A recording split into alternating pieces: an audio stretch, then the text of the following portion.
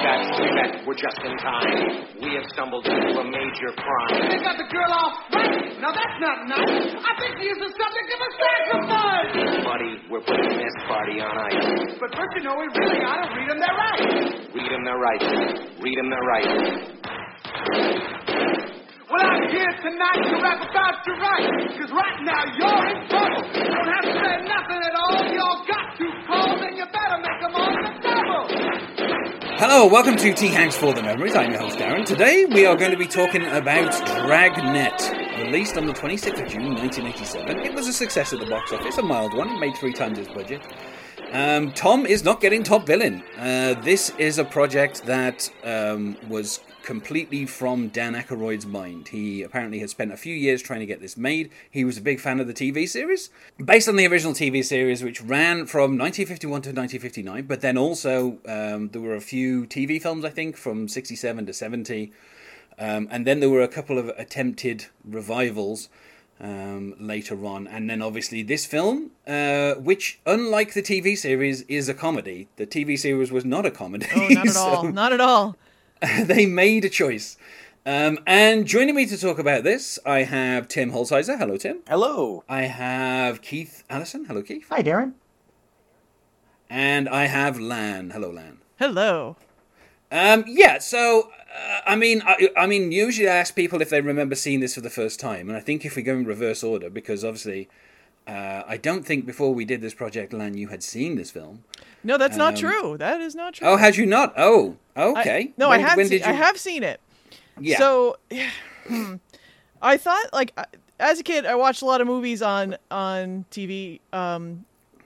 My family had hot cable boxes, so we had HBO and everything growing up. I could watch whatever, and I was like, I probably watched it on HBO as a kid. But then after watching it this week, I most definitely did not. I probably watched it on basic cable, like on WPIX or something on a rainy Saturday afternoon, because I really liked this movie as a kid, and like, you know, there's a lot of things that in the movie, a lot of the stuff we'll get into, I'm sure, strippers and the whatnot, that I did not remember, and I'm sure that were cut out on the basic cable version. So I'm sure that's how I watched it. Yeah, I mean, I remember that I think we must have rented this like once, because we rented a lot of Tom Hanks stuff when I was younger, and then I think I remember seeing it on TV quite a few times, and I may have even recorded it off TV and watched it a couple more times after that, because mostly for the goat dance, but we can get into that.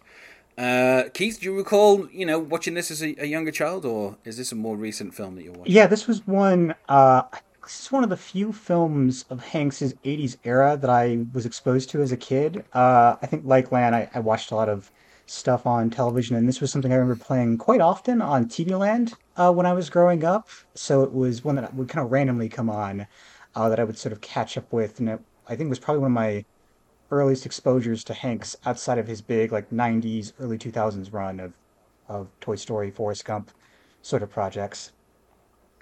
Yeah. Okay. And Tim?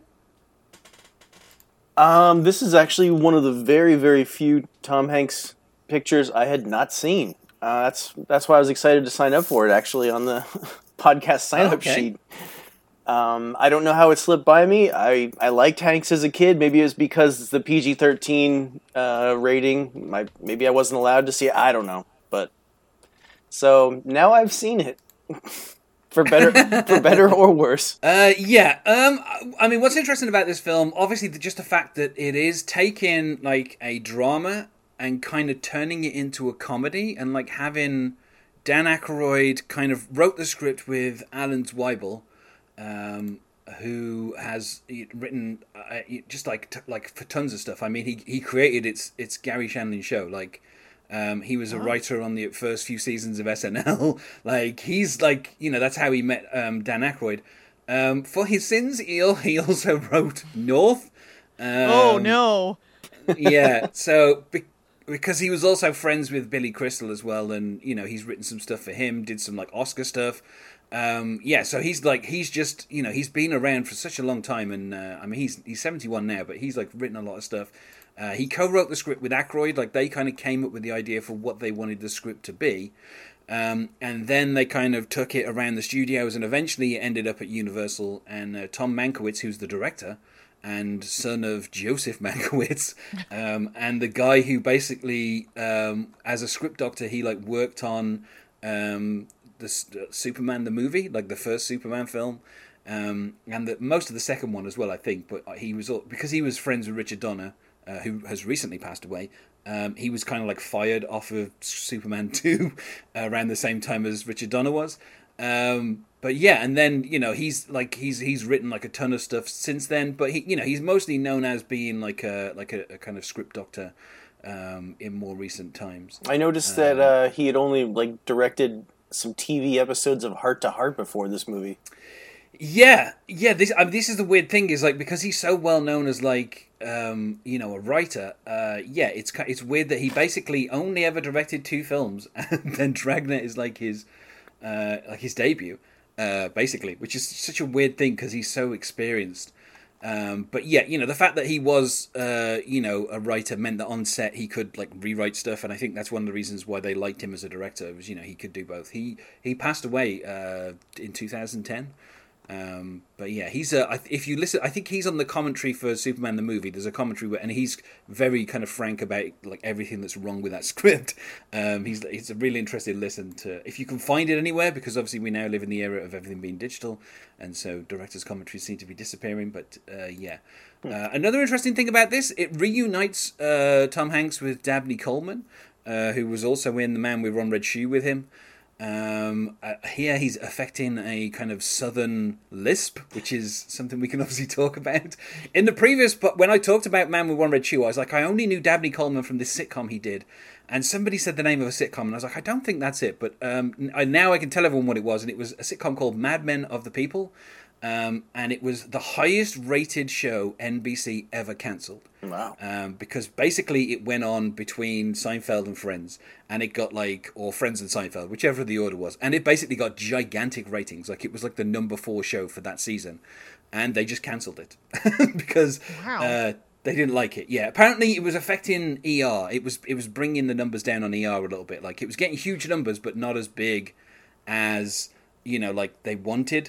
And so even though it was like the 4th highest rated show on NBC that year, they were just like, nope, it's not helping ER out, so let's cancel Right. It feels like it was very clear to them. They're like, okay, this is only getting big ratings because it's between Seinfeld and ER. There's nothing that it's bringing to the table itself. So if we move this somewhere else, it probably wouldn't do that well by itself. And having it is detrimental to our big successes already. So let's nip this in the bud. That makes sense. That's where I recognise Dabney Coleman from, but now I recognise him from The Man with One Red Shoe and Dragnet again.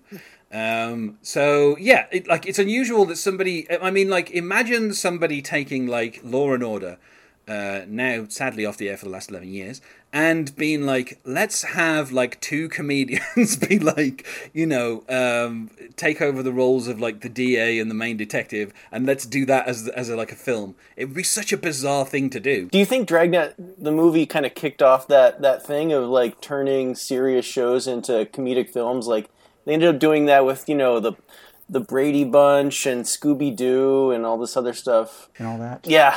Car 54, where are you? Yeah.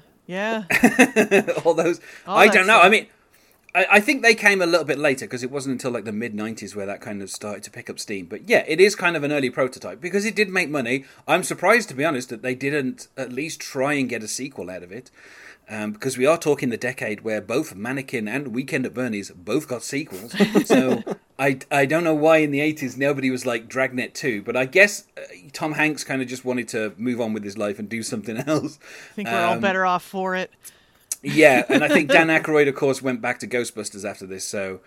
but yeah, I mean, it's interesting. Obviously, within the film, they kind of link it to the original series by having Harry Morgan reprise basically the same role that he played in the TV show, which is such, like, I don't know, it's such a weird kind of choice because Harry Morgan, had been... he'd obviously done like I don't know how many seasons of MASH that he did and stuff, so he was kind of coming off that, and he's playing the character kind of almost like it's in a drama, but everybody else is playing their characters like they're in a comedy, so it just doesn't, it feels completely out of place. But I guess they wanted to assure kind of like fans of the original show that they were bringing him on, and that meant it had like the blessing of, you know, an original cast member. The really funny thing is, like, I went back and watched some of the Dragnet TV episodes before this just for fun, and he looked like he was retirement age 20 years before in the show. Yeah. And so in the 80s, he's just, wow. Yeah, it's that thing that's recently come to light where it's like Norman Cheers is meant to be like 32. And I think it's just like Harry Morgan has always permanently looked like he was 65. So, you know, it didn't matter the year. Much like what's his face in Cocoon? Who is the guy? Oh, Wilford Brimley. Yeah. Yeah. You know, he's always looked like he was in his 70s. So, yeah, it's kind of interesting. But yeah, anyway, let's get into the plot because, you know, the question is, what the hell is this film all about? And we have the voiceover, and obviously Dan Aykroyd is affecting the character of Joe Friday, who in this is the nephew of the original Joe Friday. The actor who played him died, I think, 4 or 5 years before this film came out, so obviously there was never any chance of him appearing in this. And he kind of gives this voiceover about Los Angeles, and talking about, you know, there's 4 million people and, you know, the different types and all colours and creeds and, you know, whichever god and all that kind of stuff, before we jump into the title sequence. And what I like about the title sequence is it is literally the most 80s type of title sequence we could ever have, in that it pans slowly over different parts of, like, the badge, but with I don't know what to call it. It's like a remix.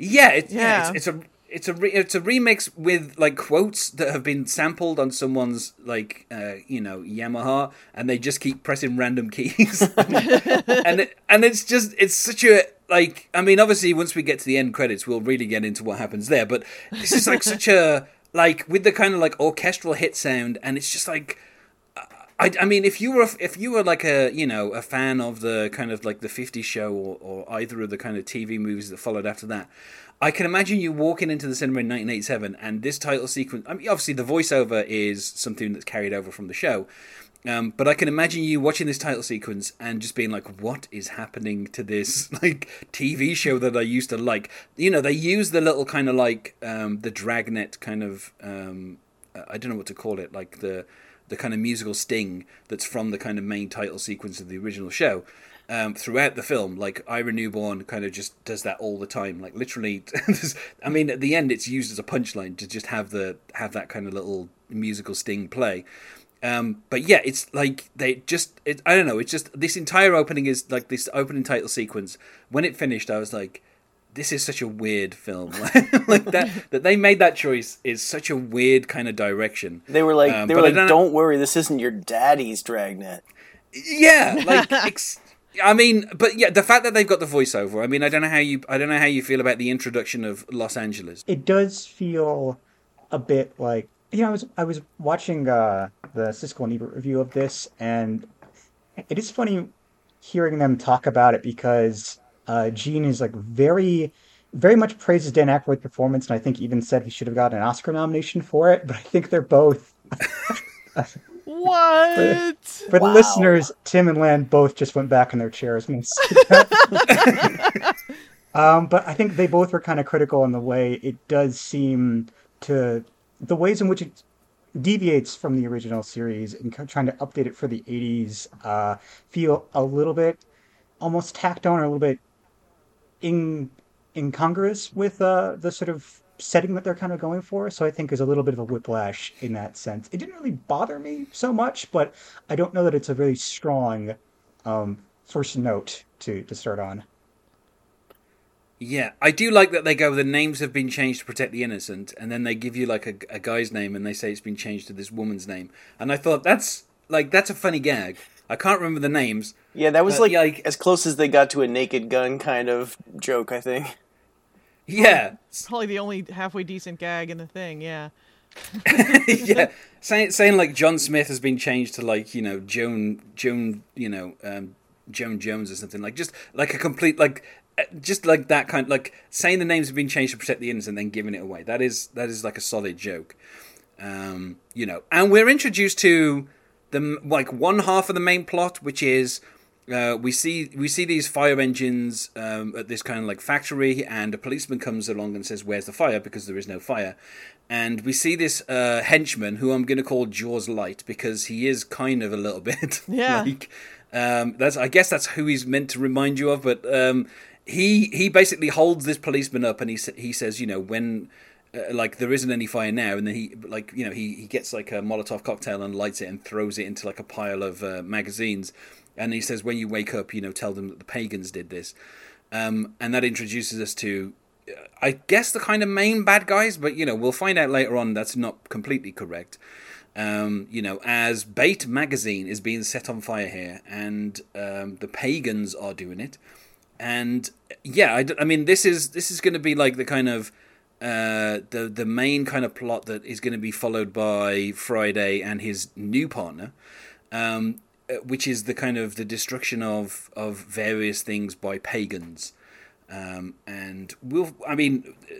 they leave little calling cards, and there's a full stop after every letter in the word pagan, but we'll find out later on what that means exactly. Do you think that Mankiewicz brought along that actor for the bad guy Muzz from Superman 2 or something? That was my assumption. Yeah, Jacko. He looks familiar. But I couldn't place him. Jack O'Halloran, who plays Non in the first two Superman films. I did think he reminded me a lot of Richard Kiel. To your point, Darren, he definitely gave me very Jaws aspects. But so it's like, oh, it's Non, everyone's favorite third banana in the Krypton trio. Nice to see you. Yeah. He was kind of subdued as Non in Superman 2, and then to see him chewing scenery to this extent was like, wow, this guy has. I'll give him this. He has range, whether it works, but. Well, I mean, apparently he did actually turn down the role of Jaws in The Spy Who Loved Me. Apparently he was offered it and he said no, and that's where obviously Richard Kiel made his name, basically, didn't he? I mean, he was, that's his entire career was kind of based off that. And then, of course, the revival when he was in Happy Gilmore. But yeah, like, it's weird because obviously the character that's being played here by Jack O'Halloran and Emil Muzz, I think is closer to the character that Richard Kiel plays in Happy Gilmore, where he does say quite a lot. And we cut to robbery homicide, and this is where we get the kind of the exposition out of the way. Joe Friday is the nephew of Joe Friday, and his partner, Frank Smith, has quit. Apparently he has bought a goat farm. And there's like this little dialogue about how, because obviously he's informed by Harry Morgan that his partner has quit. But I mean, obviously the names have been changed is probably the best joke in the film. But I do like this interaction where he's like, he won't be coming in today. And he says, 24-hour bug? And he goes, or tomorrow? And he goes, 48-hour bug? And I do like Dan Aykroyd's kind of a very kind of deadpan delivery of that, like as if he hasn't kind of figured it out. But yeah, he's retired, he's bought a goat farm, and apparently that was his dream. So he's pursuing his dream. There's nothing really that Joe Friday can say about that. One thing that I wrote down about the beginning of the film is when they first show us Aykroyd, it's this long series of him walking across streets and upstairs, going into the police office. Yeah, and like, how like some actors have really authoritative walks, and you're like, damn, that wow, the purpose. It's like Aykroyd has like one of the worst cinematic walks I've ever seen. He looks like a dentist who's late to getting to the office or something. He just like waddles. I noticed that. I was wondering if it was a character choice or what, because he was very stiff. Like he didn't like move his arms. I had noticed that. Yeah, it did. To me, it felt like it was a little bit of a choice, but also the fact that Dan Aykroyd probably doesn't know how to walk on screen.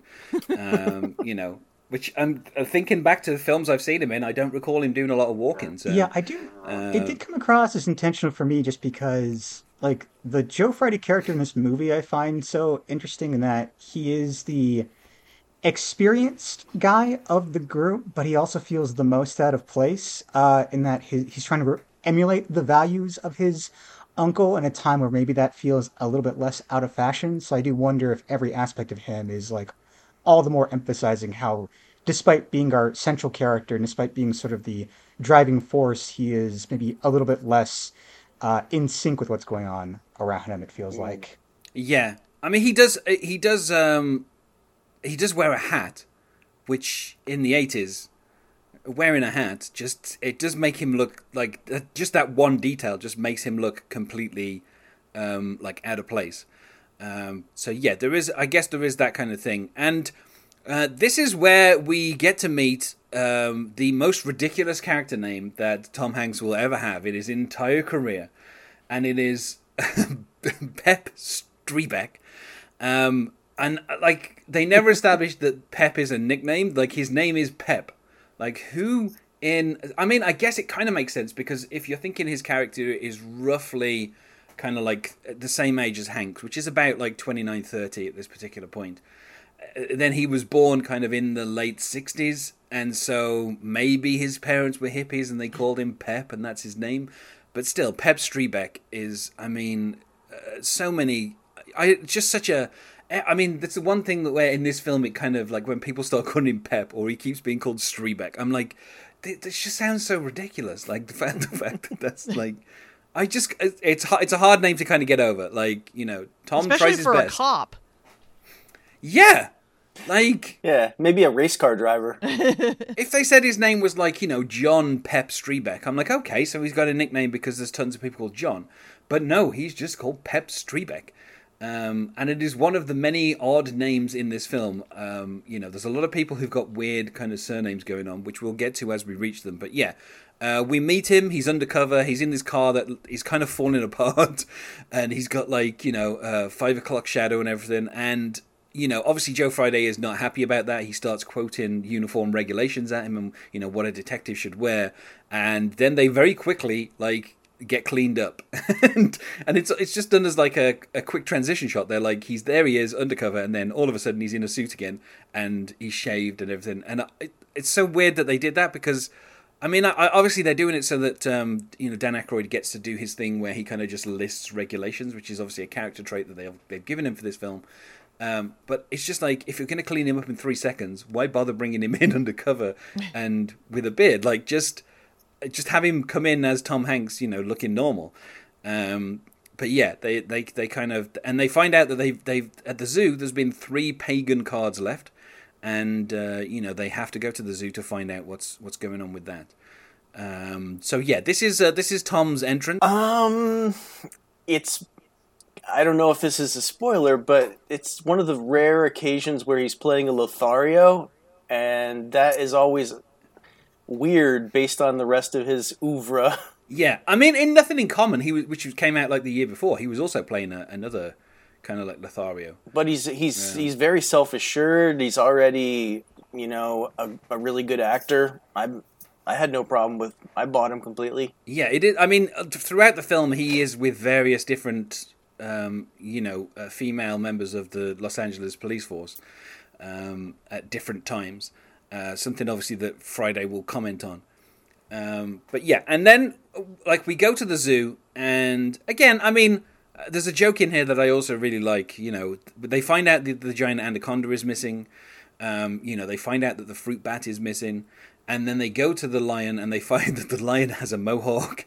And I kind of like how Dan Aykroyd is like disgusted by this, and he's like, you know, what if you're a kid and this is the first time you've been to a zoo? You know, how will you explain that to the kids?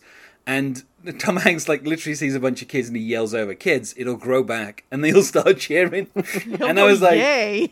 Yeah, it's maybe my favorite joke in the movie. Like all the kids just like immediately up on that. There's no weirdness to them at all of Tom Hanks saying it'll grow back, and he just looks back at Dan Aykroyd very satisfied with what he's just done. Yeah. But I do like the fact that he phrases like, "How would you explain that to the kids?" And he literally explains it, and they all start cheering. And I just thought that was such a it's a nice quick gag. But obviously, you know, we're gradually kind of like building up to kind of what is going on. You know, we've seen the fire, which they then have to investigate next by going to Jerry Caesar's mansion, played by Dabney Coleman, with this very odd Southern lisp. And now the thing about this, like obviously, you know, Jerry Caesar is meant to be I think it's actually like a facsimile of like the 3 main guys who had what I believe people call skin magazines in America. Because it's not like the mansion is kind of Hugh Hefner, but the way he behaves is kind of a bit more like Larry Flint. Like, so there's a kind of combination, and the guy who did the other magazine, which I can't remember the name of the creator of that, but he was also very kind of like, I don't know, it's just he's kind of combining the kind of the sleaze of Larry Flint with the mansion of Hugh Hefner. Yeah. Yeah. And they're greeted by April, which leads to a wonderful misunderstanding where, you know, Dan Aykroyd thinks that was when she was a bait mate, which is, I don't know, that's a title anybody would want. But apparently, no, her name is April. She was the February bait mate. And what I like is how Pep Streebek is a huge, like, he like literally knows everything about her from her like profile, and he's kind of listing off the stuff that she likes. And one of them is The Sound of Music, which obviously is unusual because within this universe, Christopher Plummer is actually playing a character. So, Wow. Oh, that never occurred to me. Oh, yeah. so I think they threw that reference in just as like a little bit of an in joke, because that feels like something Dan Aykroyd would put into a script. And yeah, so she's going to take them to meet Jerry Caesar, who is you know, the proprietor of this magazine. He is surrounded by bait mates everywhere. There is nothing but women in bikinis. There's a couple surrounding him. Obviously, he says he called the police 3 hours ago, and I like how Dan Aykroyd is like, you know, he wants to do his job. Like, I think this scene's quite interesting because you have this kind of balance where, you know, Joe Friday is, you know, a by-the-book cop, and he wants to do the job and investigate the crimes, but then he also, on a very personal and visceral level, just hates everything that's going on in this mansion.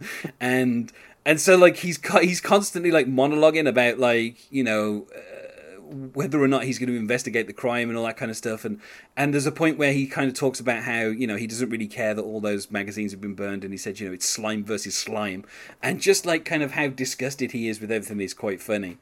And then, you know, they are approached after Jerry leaves by Sylvia Wist, who was the first bait mate, because this is the 25th anniversary of Bait coming up. And she opens her robe and says, would you say that these look like the breasts of a 43-year-old woman? And obviously Dan Aykroyd plays it as like, as if he doesn't want to look, but he has to look because she's asked a question. And yeah, and you know, he kind of says that they're spectacular, which is quite fun. And I like the kind of straight away Pep is like willing to leave them alone, but then he, you know, when he says I've left my notebook in my car, that he goes, let's go find the notebook. Like he leaves Sylvia Wist. It's a scene I didn't remember as a kid. Like I said, I'm almost certain they probably like cut down on it. Maybe like cut out that gag or something, because I probably watched this movie on basic cable as a kid. Because there was you know, a lot of gags like that I didn't remember. But I mean, if anything, at least gives us like, I think, a good insight into Joe's character. It's just more of the same with Pep throughout the whole thing, with knowing all the ladies that they come across and like remembering all of their stats and stuff from every magazine is actually a little funny, I guess. But yeah, I don't know. I guess I don't feel particularly strong on this certain scene. Also, Jerry has got the Pagan Manifesto, which they want him to publish. So this is kind of, I mean, this kind of gets dropped. Like, after this scene, we don't really hear more about the Pagan Manifesto. But there's a funny line where Tom Hanks reads from it, and he says that, you know, bad sex is a cornerstone of society, and that's what they want. They want to kind of promote bad sex by banning pornography. Bad sex and good drugs. Yeah. I believe that's what they say. Yeah. So, yeah. I mean, I think it's funny because obviously, you know, in terms of like the plot, you know, Jerry Caesar is kind of like a side villain, but I think he's obviously positioned as being somebody who, you know, people would be outraged about. And I do like that he kind of gives the kind of the cliched line about Playboy and people reading it for the articles, and he's obviously, in response to Joe Friday, he says, you know, some intellectuals consider it to be like a radical political, you know, publishing kind of tool and stuff, and it's like, well, you know, that is kind of a little bit of what Hugh Hefner kind of claimed in the 60s, so, but yeah, they go and get food, and this is where we get like one of the other kind of character traits of Joe Friday. which I think is an interesting contrast between the two of the characters, because Pep is having like a very nice looking salad, but Joe Friday decides to have 2 chili dogs covered in God knows what. Like, he seems to have had like everything put on them, and this is kind of where we get Pep kind of lecturing him and saying, you don't know what can fall into like the machinery, and talking about like nitrates and all this kind of stuff. And of course Joe Friday is like, look, leave me to eat my chili dogs, man. It's like, I just want to eat some food. And this then also kind of, while they're eating, 2 guys just kind of jump into their police car and steal it. And another recurring gag like throughout this film is the different cars that they get assigned to them from the motor pool as the kind of the show goes on. Like each like time they get their car taken, they get a worse car as like a replacement. And so they find out from their captain that some chemicals have been taken, and then they're gonna go to the docks to take a look at those chemicals. And obviously the pagans have left their cards there. So once again, we're getting another kind of part of the motivation in terms of what the pagans are trying to do. We'll find out later why they've stolen those chemicals. But I do like that when the guy at the dock kind of gives them a list of what the chemicals are, which is only 2 chemicals, but he keeps naming the second one and saying that it's like I can't remember what he says now, like a pseudo something. And every single time Friday repeats that later on, he keeps saying the exact same thing and repeating it. So again, it kind of gives us a little bit of an insight into how Friday thinks. But yeah, I mean, I kind of like the crime that's going on it's kind of really odd that there's like just little bits and pieces that we're gradually getting introduced to, as the film goes on. The burning of the pagan stuff, the missing animals, and now these chemicals. So obviously it's kind of gradually being built up for us to kind of figure out. And then this is when we get Christopher Plummer. He is on television. Which is apparently at like a newsstand. There's just like a TV there, which I thought was a bit odd. But he's on TV. You'll see that nowadays, but I didn't know back in the 80s you would see a TV there. Yeah, little news. At least here in Philly, like little newsstands will have like little itty bitty. Some of them do anyway. Have like little itty bitty like flat screens. But I'm trying to think back in the 80s, how the hell did you fit a CRT TV in one? Yeah. I guess it was just like a tiny little portable. But I just thought it was an unusual detail to have like a TV at a newsstand. And on there we have the Reverend Dr. Jonathan Worley. It's an odd name. Yeah, Worley, I think, right? Yeah. Worley, yeah. And he's talking to Commissioner Jane Kirkpatrick, who's like the police commissioner. And they're on his show and they're talking about MAMA, which is... I can't remember what the acronym stands for now. It's like the... Yeah, so they are, they've got this thing called MAMA, which is about moral Americans or something. I can never remember the full thing, but apparently they're in Los Angeles because that is where pornography is, and they're going to crack down on pornography. Yeah, and Plummer, just like Dabney Coleman, is making a strong vocal choice in this movie. Yeah. For the when he's like the Reverend, he it seems like that's an act deliberately for the cameras to me. Right. But yeah, he deliberately has like kind of does these weird little laughs, like kind of little giggles while he's talking. And yeah, I mean, obviously Christopher Plummer, a great actor. I don't feel like we have to kind of say that, but kind of in this dual role of like, the kind of the Reverend, as he presents himself to most people, and then obviously later on we'll find he has a second kind of persona. It's kind of fun that like the choices that he has kind of made in this film. Obviously, at this point, if you're watching this film for the first time, you'd be like, why on earth are we watching these 2 people on a TV talking about this? But obviously, that will tie in very soon. They get called to a motel where Enid Borden is not very happy about what Emil Muzz has done to the room. He's skipped out, owing money. There's a bunch of pagan cars that were left there, and this actress, Kathleen Freeman, she just basically spends like 2 minutes swearing up a storm, calling Emil Muzz all kinds of things, and then eventually referring at one point to Joe Friday as a jizz bucket. And I mean, Tim, I can see you laughing. Do you want to discuss Enid Borden and her swearing? Oh, she might be my favorite character in the movie. Like, her entire scene is just hilarious. The words that she gets to say.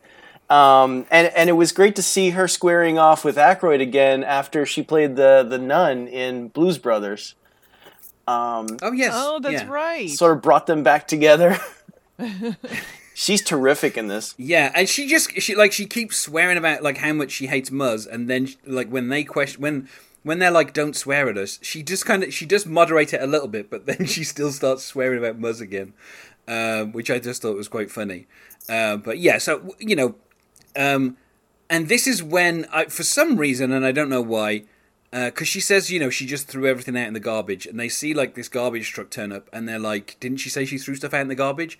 And so they decide to like follow the garbage truck, and then they like sit at a desk in like a park, which I thought was a bit odd, going through all this garbage. And obviously Pep is not happy with that, but like Joe is trying to find something that will lead them to Muzz.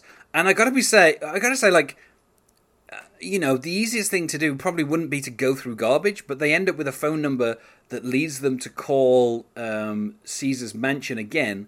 And then they, that person there says that he is driving the limo for Caesar, who's out on his boat. And so obviously they go over to the dock to find him. And then this leads to one of the oddest things in this film. I mean, there are a number of odd things. But when the limo drives over Dan Aykroyd's feet, he just kind of makes this, like, kind of...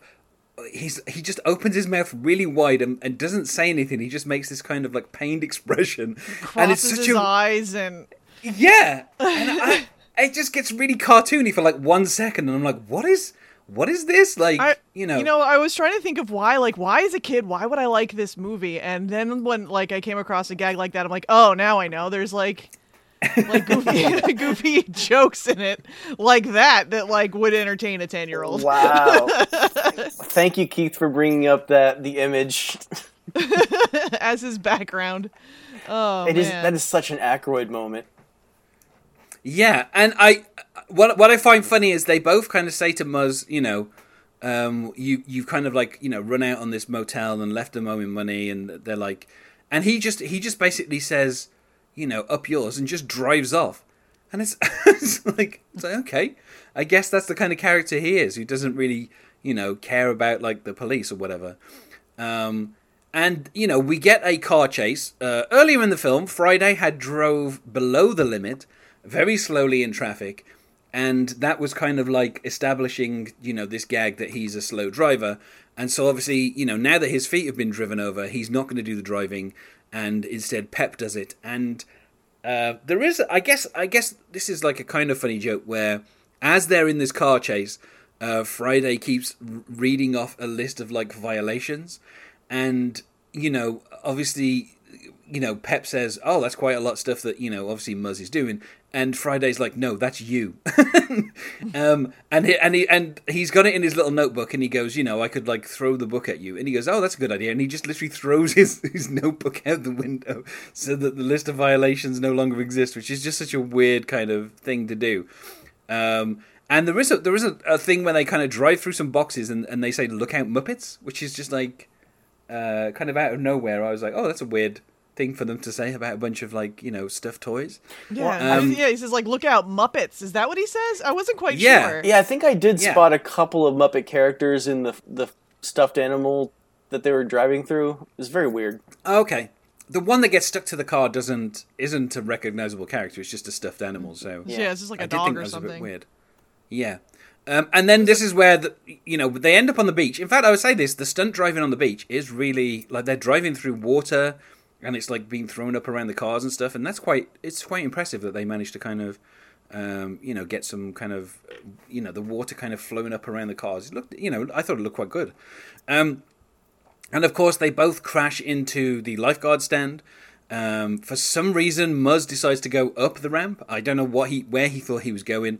And then, it's just such a weird choice. And then Pep drives the car underneath, and they're there. And then this is where they start to read him his rights. I think the big thing about, just to center in, Darren, on the bit you had about Hanks and Aykroyd and their interplay in the car, I feel like watching the movie, that was the thing that really resonated with me the strongest, was just the dynamic between the two of them. The actual action, maybe the crime element of the film itself, I thought was perhaps a little bit boilerplate at times, but going into this movie, knowing this is an early Hanks feature and having known Dan Aykroyd as being established in SNL almost 15 years prior by this point, it is kind of odd to think that they're only 4 years apart in age. They kind of read as being almost different generationally to me when I was going into the film. So I think part of what I like about their dynamic is perhaps as a result of them actually being closer contemporaries is how much Pep is very much not deferential to Friday, how he is very much his own guy and intelligent in his own ways. He's not the naive new recruit, and he's not kind of bowled over by him. He's oh yeah, no, you're a little bit too square. You talk about wasting taxpayer dollars, but you're actually causing a lot of dismay by going slower in the speed limit. And I'll just throw I'll throw the notebook out the window now that you mentioned it. So anyway, on with the chase. So I like that aspect of the film as it was going on, but the action I maybe was less interested in, I suppose, though it is impressive what they accomplished, as you said. Yeah. And then we get, the reason why everyone says ACAB, which is the interrogation scene with Muzz, where, he doesn't want to talk because obviously he wants his lawyer, and they do this it's not like a good cop, bad cop bit, but they do this kind of thing where obviously Friday leaves to go and get some food and some drinks, and when he's out of the room, it can only be described as police brutality is committed on him and his testicles by Pep Streetbag. Yeah, and the really weird part is that they cut to outside the interrogation room, and Aykroyd's character Friday kind of smirks like he knows what's going on in there, and it's you're supposed to be the rule follower who's yeah, very weird. Absolutely. Although, in all fairness, in a post-COVID world, the most disgusting thing in the film, Emil Muzz does spit on him. So maybe Friday's just angry and he's willing to, kind of break the rules a little bit for that.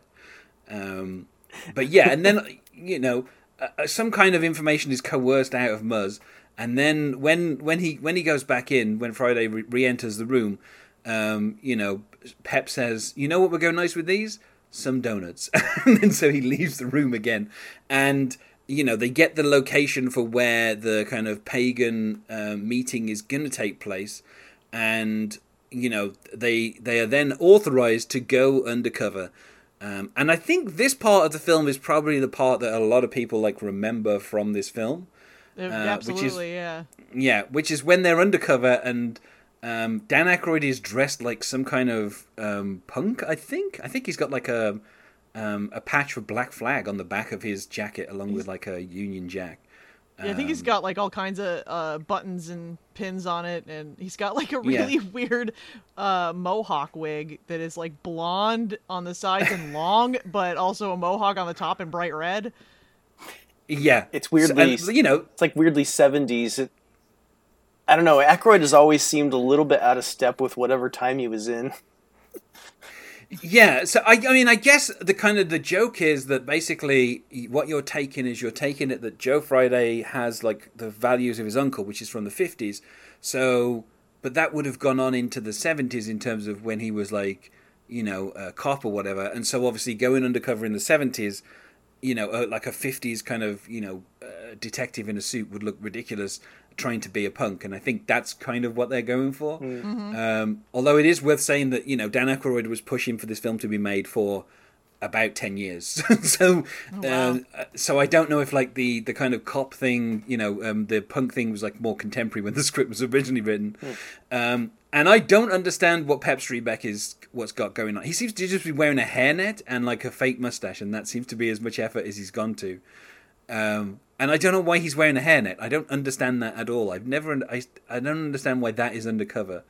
I guess it's keeping his hair down because his hair is extremely recognizable in this film. But I don't know. It's just a weird choice. Just for that to be like an undercover thing is like, wear a hairnet. Maybe his undercover persona is on break from working at a restaurant. I guess if anybody asks, he could say he's got to get duties. back. Yes, I've always thought it's a weird choice though.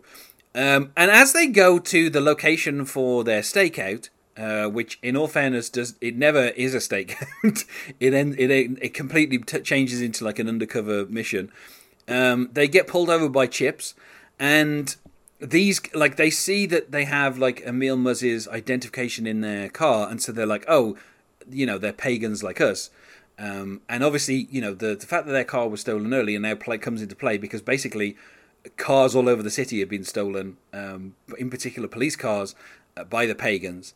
And then there's this weird gag where they start laughing, and then they kind of keep laughing, and then Tom Hanks kind of as they drive off does hit as the Chips kind of drive away. Tom Hanks does like one of his kind of like trademark kind of to finish the laughing. And it's just like a really weird choice that from this point on, whenever they encounter other pagans, they start laughing as if that's a thing that the pagans do. But it was just because there was like a shared joke between them and these other officers. So, I say officers, they're obviously, they're just pagans pretending to be police officers. But it's just such a weird kind of gag that they do that. As they enter the event, Tom Hanks is like, yeah, we're pagans. And then he starts laughing again for no reason. Nobody else is laughing. So yeah, it's just a weird kind of joke. And then obviously to top off the fact that they are in ridiculous undercut clothing, the pagans pass out goat leggings for everyone to wear. And Tom Hanks does this little bit where he's got like the two goat leggings as if they're like dogs that are like attacking each other. And he just kind of does some like growling I don't know, it's just a weird little moment that he does before he kind of puts the leggings on. Well, I remember the one thing that stuck out to me was the guy in the goat head coming around with the pills. And is like... Yeah. It's just like, take whatever you want, they're all unlabeled. So it's a wonder that anyone there has any idea what's going on. Yeah, I mean, that was just the 80s. Whenever you went to a party, everyone would just have a bunch of pills unlabeled pills in a huge container. Yeah, they didn't even know they were filming at that point. Yeah, it was just on set. That's what it was that guy works for craft services. The really interesting thing about these pills is that they look like gelatin capsules, but as we'll find out soon in the movie, they're waterproof. Yeah. Yeah, and I think it's funny actually because it seems like a minor detail where Pep is just grabbing a handful, he just puts them in his pocket. But obviously that will come back later, as Tim says. And everyone is wearing goat heads. They've all got the goat leggings on.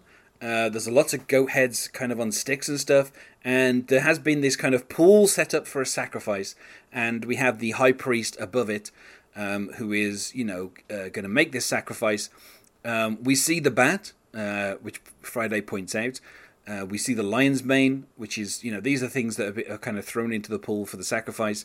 And then they bring out the Virgin, which is played by Alexandra Paul, who I think later on would end up on Baywatch. And she is the Virgin Connie Swale. And I say those 4 words because that is how she's referred to for a large percentage of this film. They always refer to it as that. I hate it. It is basically a setup for the final joke of the film. That's all it is. Exactly. But an hour of constant setup for one very weak joke. Yeah. So Connie Swale comes out. She's in the wedding dress that was stolen from the landlady, and then she gets kind of thrown into this pool, where we see that there is the snake that was stolen, also from the zoo. And everybody, but before that happens, I should say, everybody starts doing this dance, and this is where Dan Aykroyd and Tom Hanks start imitating this goat dance that everyone is doing, and that will come back later. But yeah, it's just this really I mean, I understand kind of what the pagans are meant to be, because they are the people against goodness and normalcy, which is pagan, as we find out here.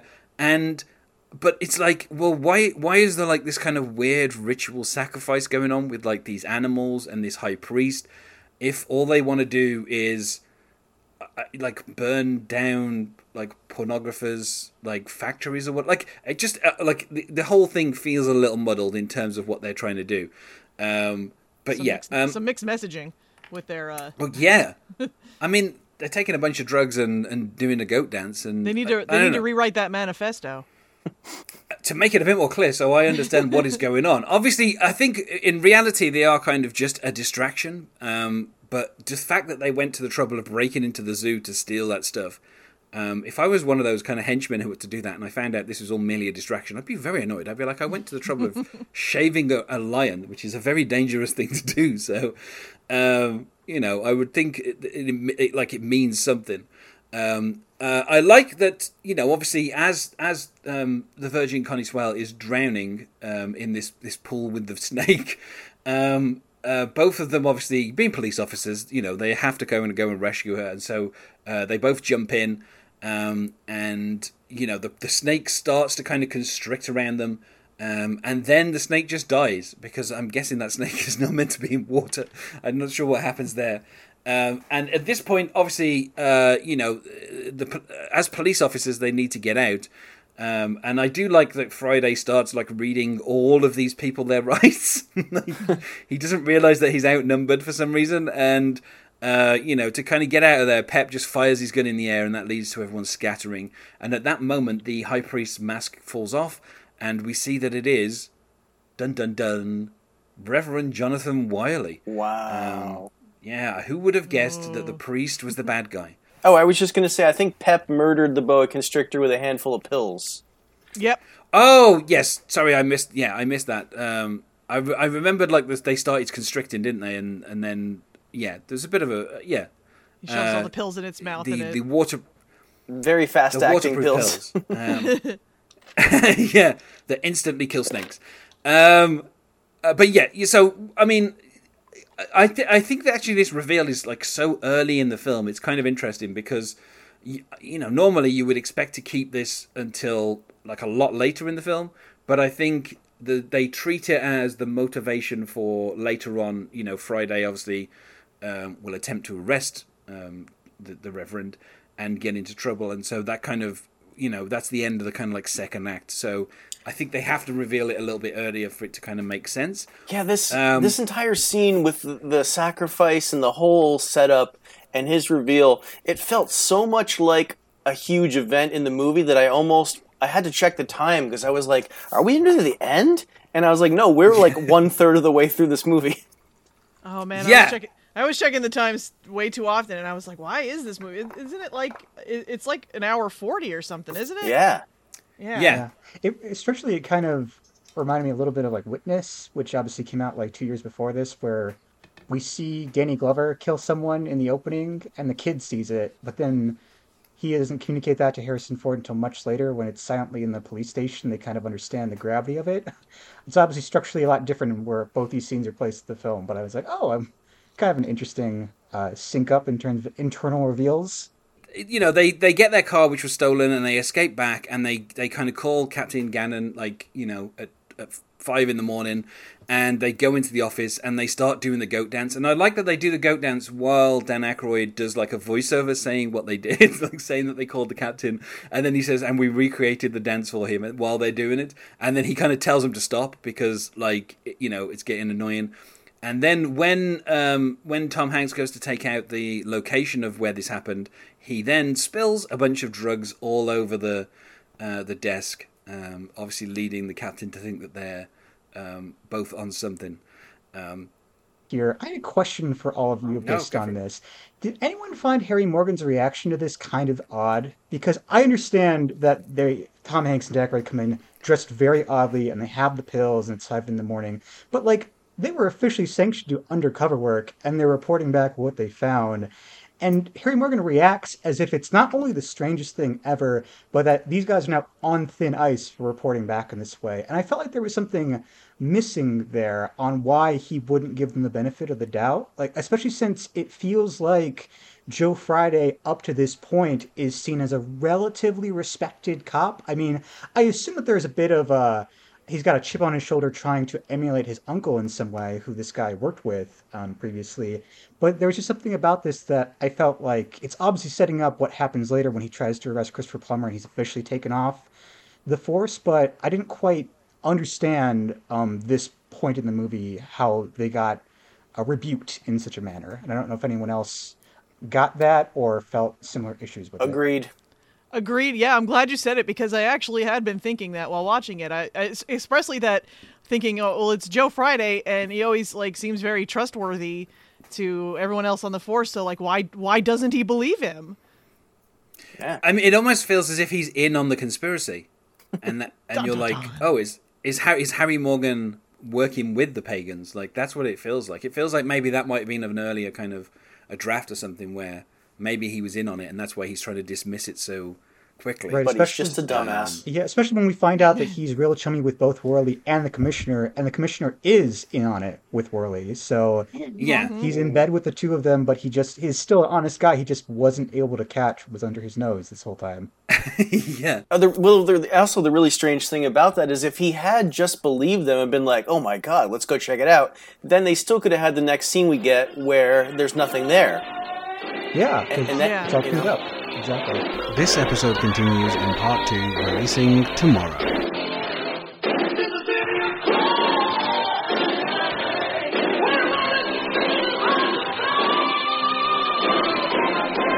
In case you don't agree with my methodology, I like to do things my way. Don't get memory lost about who's the boss. Don't forget, my name is Friday. I'm the man of the hour. The power of power. I'm the arm of the law. The very last I'm straw. on the side of the right. I gleaming white knight. If you get me uptight, hammer. Right in the sun. I'm as strong as the army. Nothing can hurt me. Coming down like a hammer. Get ready for strike.